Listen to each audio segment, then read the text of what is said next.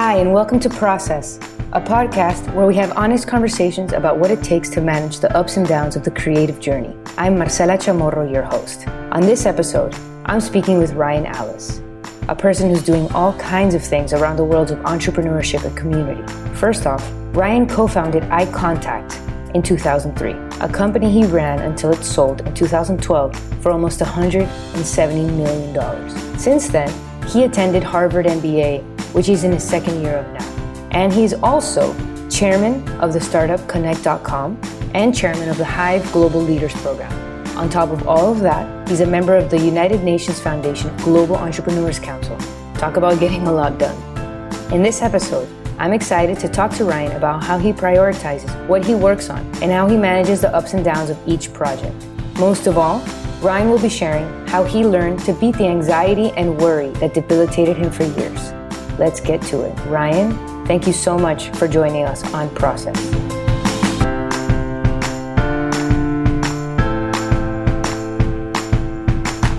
Hi, Ryan. Thank you so much for being on Process. I'm excited to be here. Tell us a little bit about yourself and your entrepreneurial path for those who are not familiar with your work, all of your work. It's a lot. Tell us a little bit about what you do now and kind of what brought you here.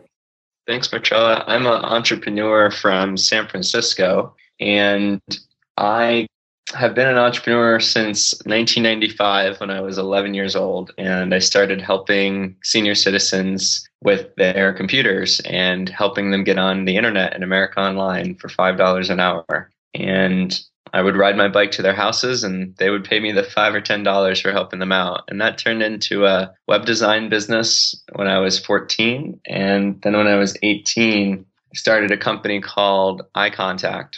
And iContact did very well. We grew to 300 employees. So you can imagine being the CEO of a 300 employee company with $50 million in annual sales at the age of 25. It was quite a big responsibility.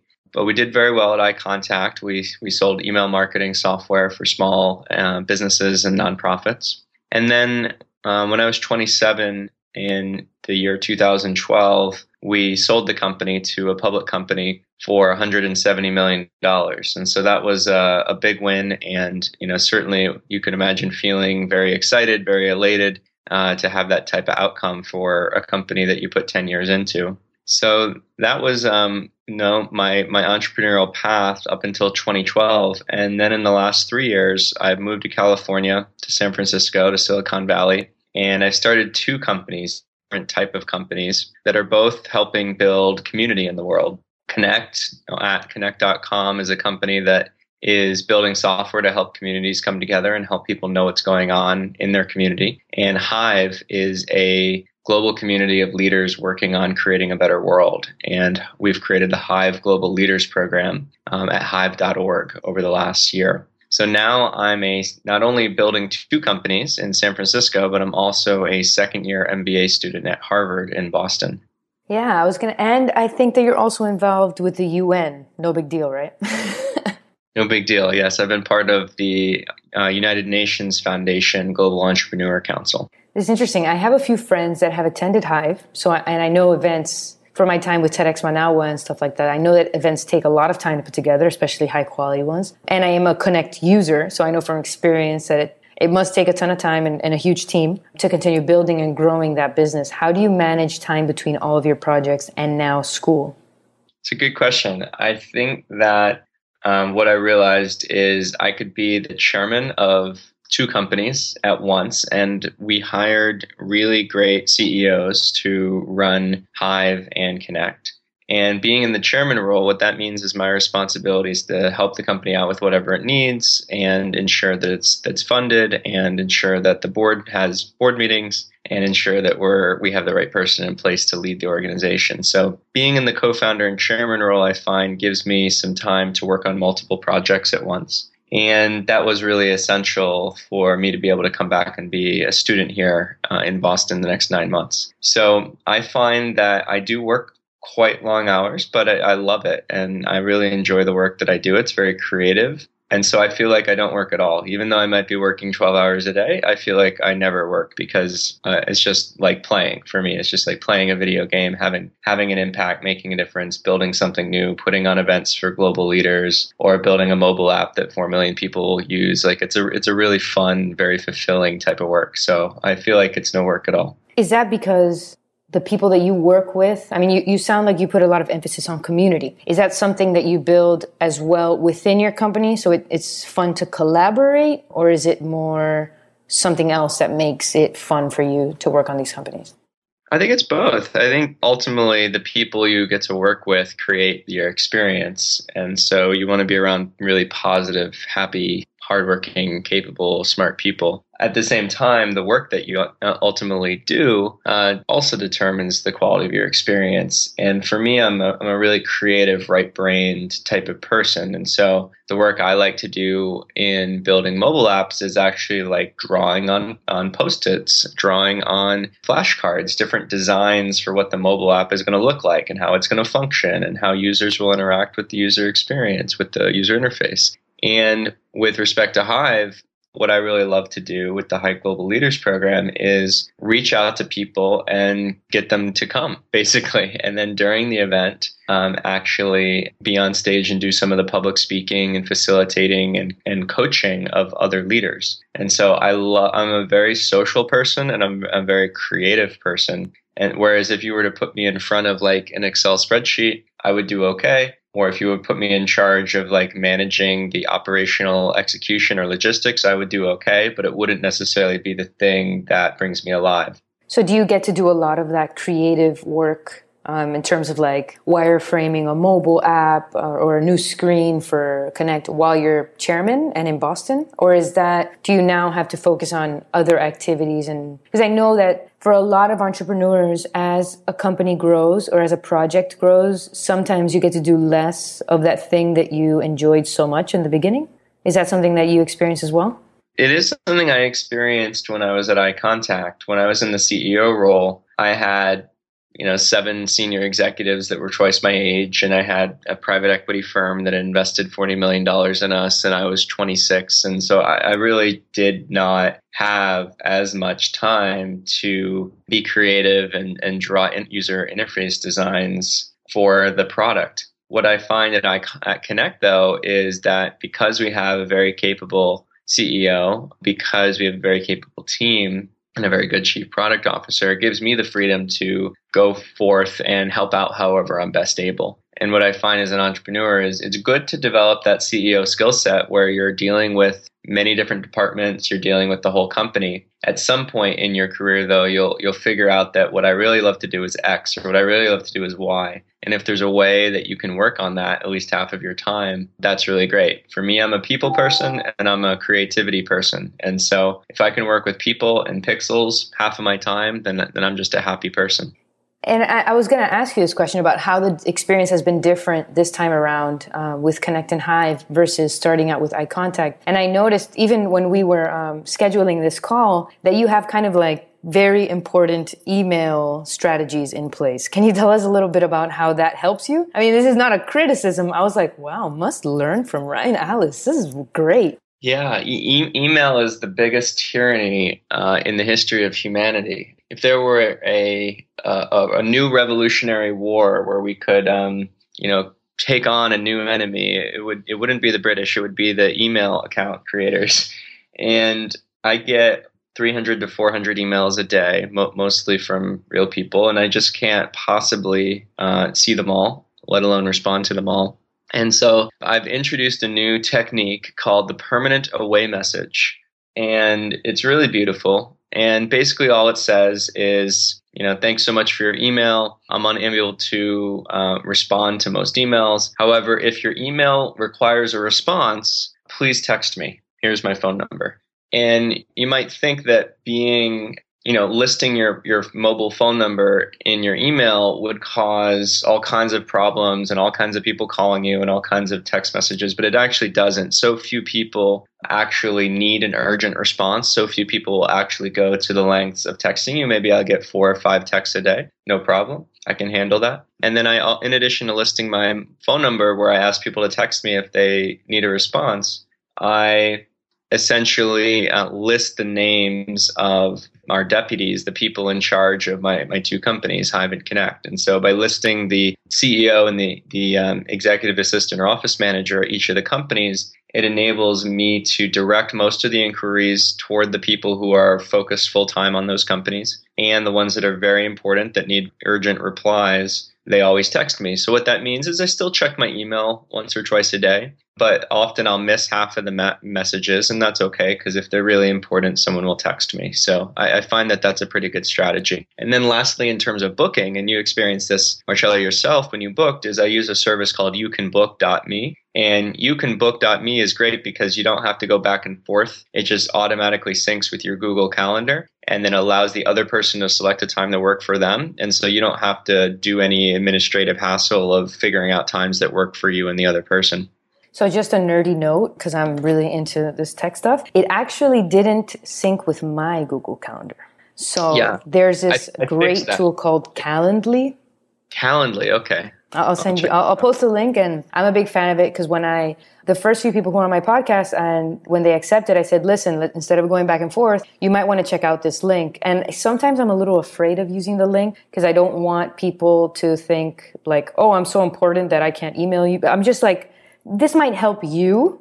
Choose a time that works for you on Calendly, and it syncs with mine and it syncs with theirs. So you might want to check it out. It's also free and it's beautiful. So beautiful. But anyways, yeah. And so how much less time do you think you're spending on email in general ever since you started this permanent away message kind of strategy? Yeah, I went from about 5 hours a day down to 1 hour a day. Wow, so it's taking me about 80% of the time. Yeah, I would literally spend 5 to 6 hours a day on email. It was terrible. Yeah, and I read a recent blog post of yours where you tell like the tale about transitioning from a hard-nosed workaholic, those are your words, not mine, to someone who's kind of calmed his racing mind and deepened your relationships again. Can you tell us a little bit about what specific events led to that and how you're keeping up with that in your day-to-day life? Because I know that in the blog post, which I'll link to, you talk about specific events and retreats that you went on. And in my experience, because I love going to conferences and events, there's kind of a downer after you leave where you're like so inspired and then you go home and you're like, mark. How do you keep that up in your day-to-day life after all of these life-changing events? Yeah, I think the number one practice I've added the last couple of years has been meditation. And I started 2 years ago doing the Art of Living meditation program, which is at artofliving.org.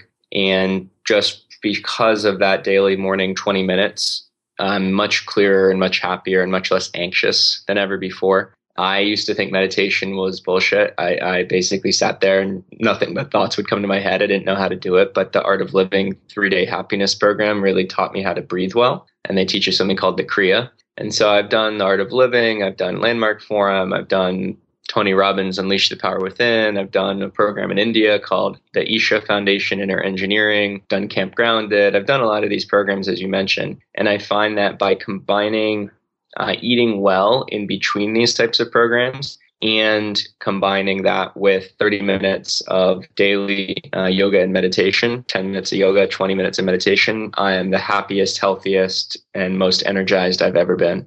So you found your formula. Do you get to practice that like on a daily basis, or is that something where, you do a lot every day? Are there days where you slip and you feel the change, or you do not permit a slip? Yeah.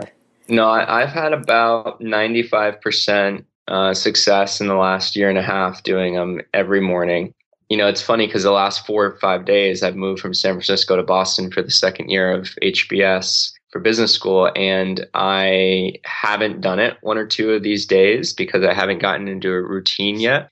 And I find that it's really easy to do it when you do it at the same time every day. So I find that I used to do it every day at 8:30 and then get to work by 10. My first class starts at 8:30 now, so I'm going to have to do them at 7 a.m., which is fine. But getting into that daily routine is critical. And I find on the rare day that I don't do the yoga, my neck really hurts. I sort of have neck pain from a car crash in the past. And then on days that I don't do the meditation, my thoughts are really jumbled and out of order, and I get really anxious about really small things, and I get a little bit angry about really small things that shouldn't normally bother me. And I'm not as thoughtful in the way that I interact with others, and certainly not as calm and peaceful and happy. And so if you're trying to be happy, and I think we all are trying to be happy in life, taking that 20 minutes a morning to meditate and reflect back on your prior day and reflect ahead toward your current day and clear your mind is just the most important 20 minutes of your day.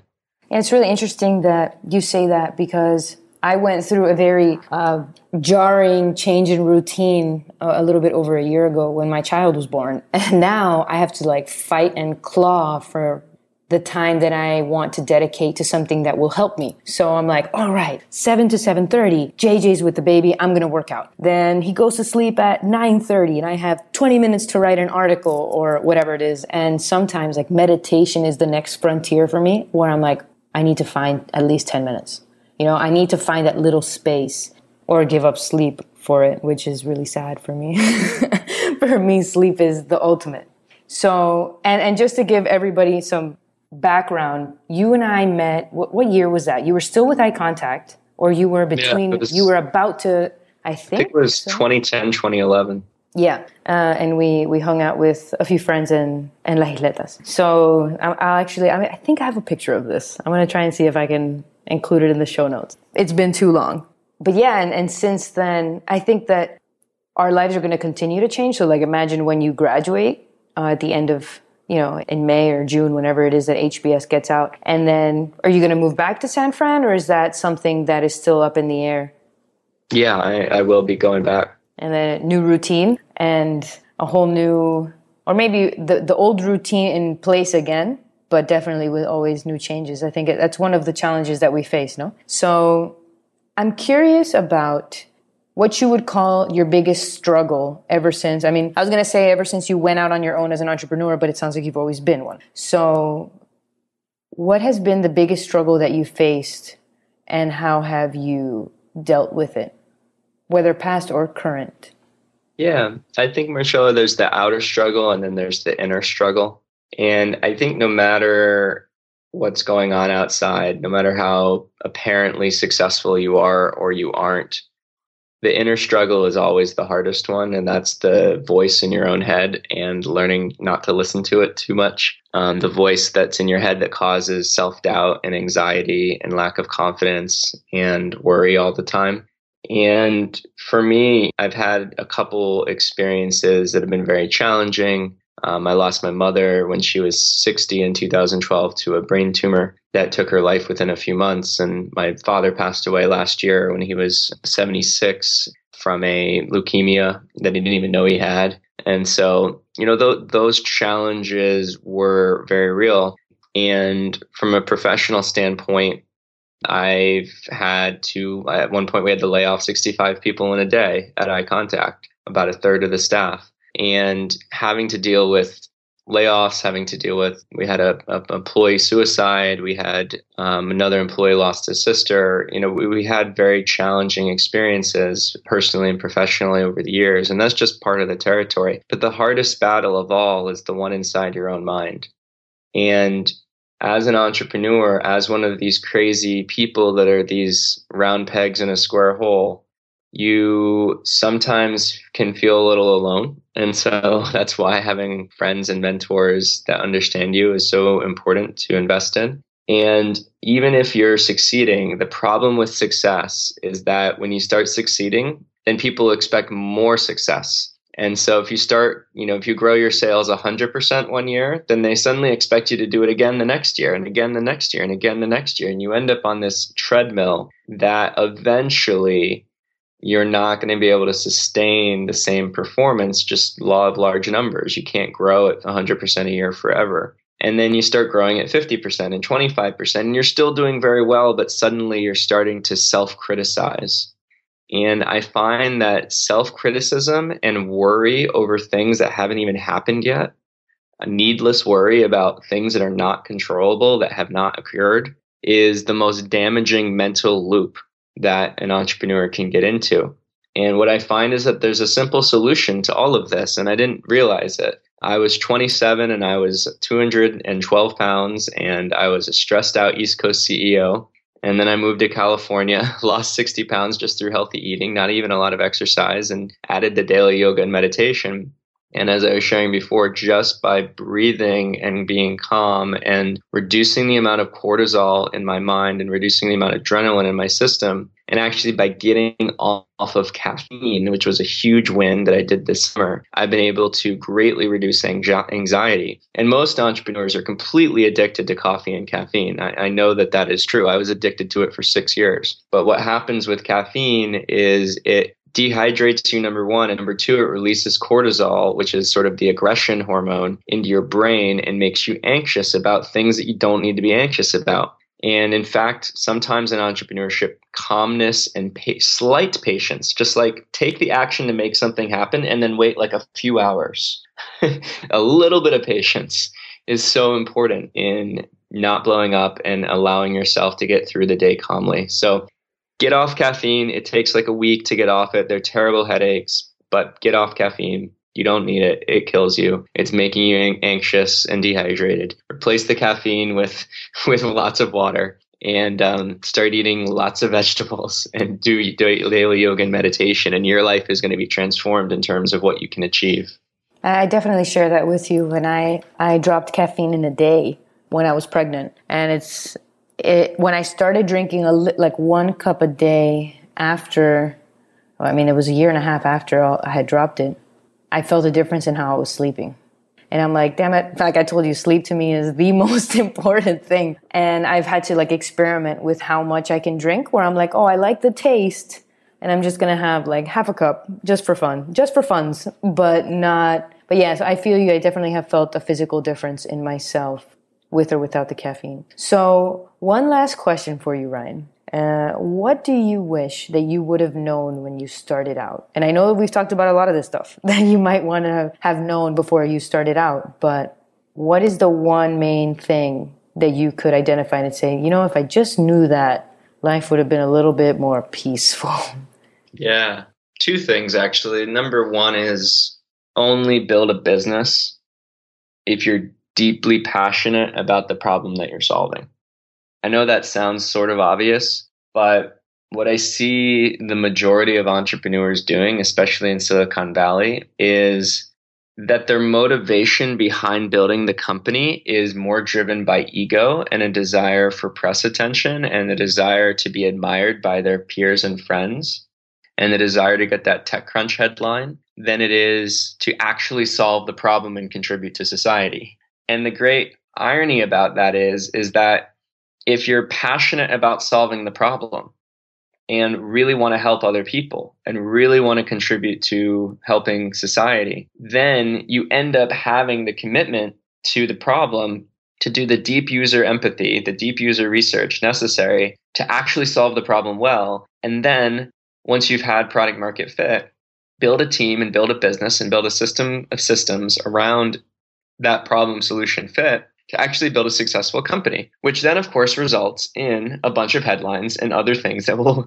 boost up your ego. However, if you're just in it for the press, anyone can incorporate a company and, create a prototype and send out something to the press and raise $100,000 of angel capital and get an article in TechCrunch, and you feel great about it for like a day. And then you wake up the next day and you're like, okay, I still don't have a successful business. What do I do? And so people that are getting into business because of the dopamine and oxytocin that comes from the press and the ego trips don't often succeed. And so because it takes 10 years to build a successful business. And that's what people don't realize. People think it's like, oh, I'll just do this for 2 years and then try something else. If you're just in it for 2 years, you're going to quit right when the going gets tough and you're not going to have the deep desire. So only do things you have a deep desire to do that solve problems that really matter in the world would be my first piece of advice. And the second, I've already said it twice on this call, is take the Art of Living happiness program and learn to meditate and do daily breathing and get off caffeine. And your mind is going to feel like you're a superhero. Thank you so much, Ryan. Thank you for sharing all this with us. I'm very glad to be here. You heard it, folks. I hope you enjoyed that conversation with Ryan Ellis of Connect and Hive. I love how Ryan has clearly studied the science behind meditation and the food he eats, and how it affects his mood, his happiness, and his ability to create. Thanks, Ryan, for sharing all of that with us. It was wonderful reconnecting. I'll be posting more on where you can find Ryan online in the show notes, so visit marcelachamorro.com/process for more information. And to you, thank you for listening to Process. If you enjoyed this episode, I'd be so grateful if you subscribed on iTunes, left a little review, a little rating, 5 stars, you know the drill. Tune in to our next episode of Process next week for more on managing the ups and downs of creating and making. I'm Marcela, your host, and this was Process.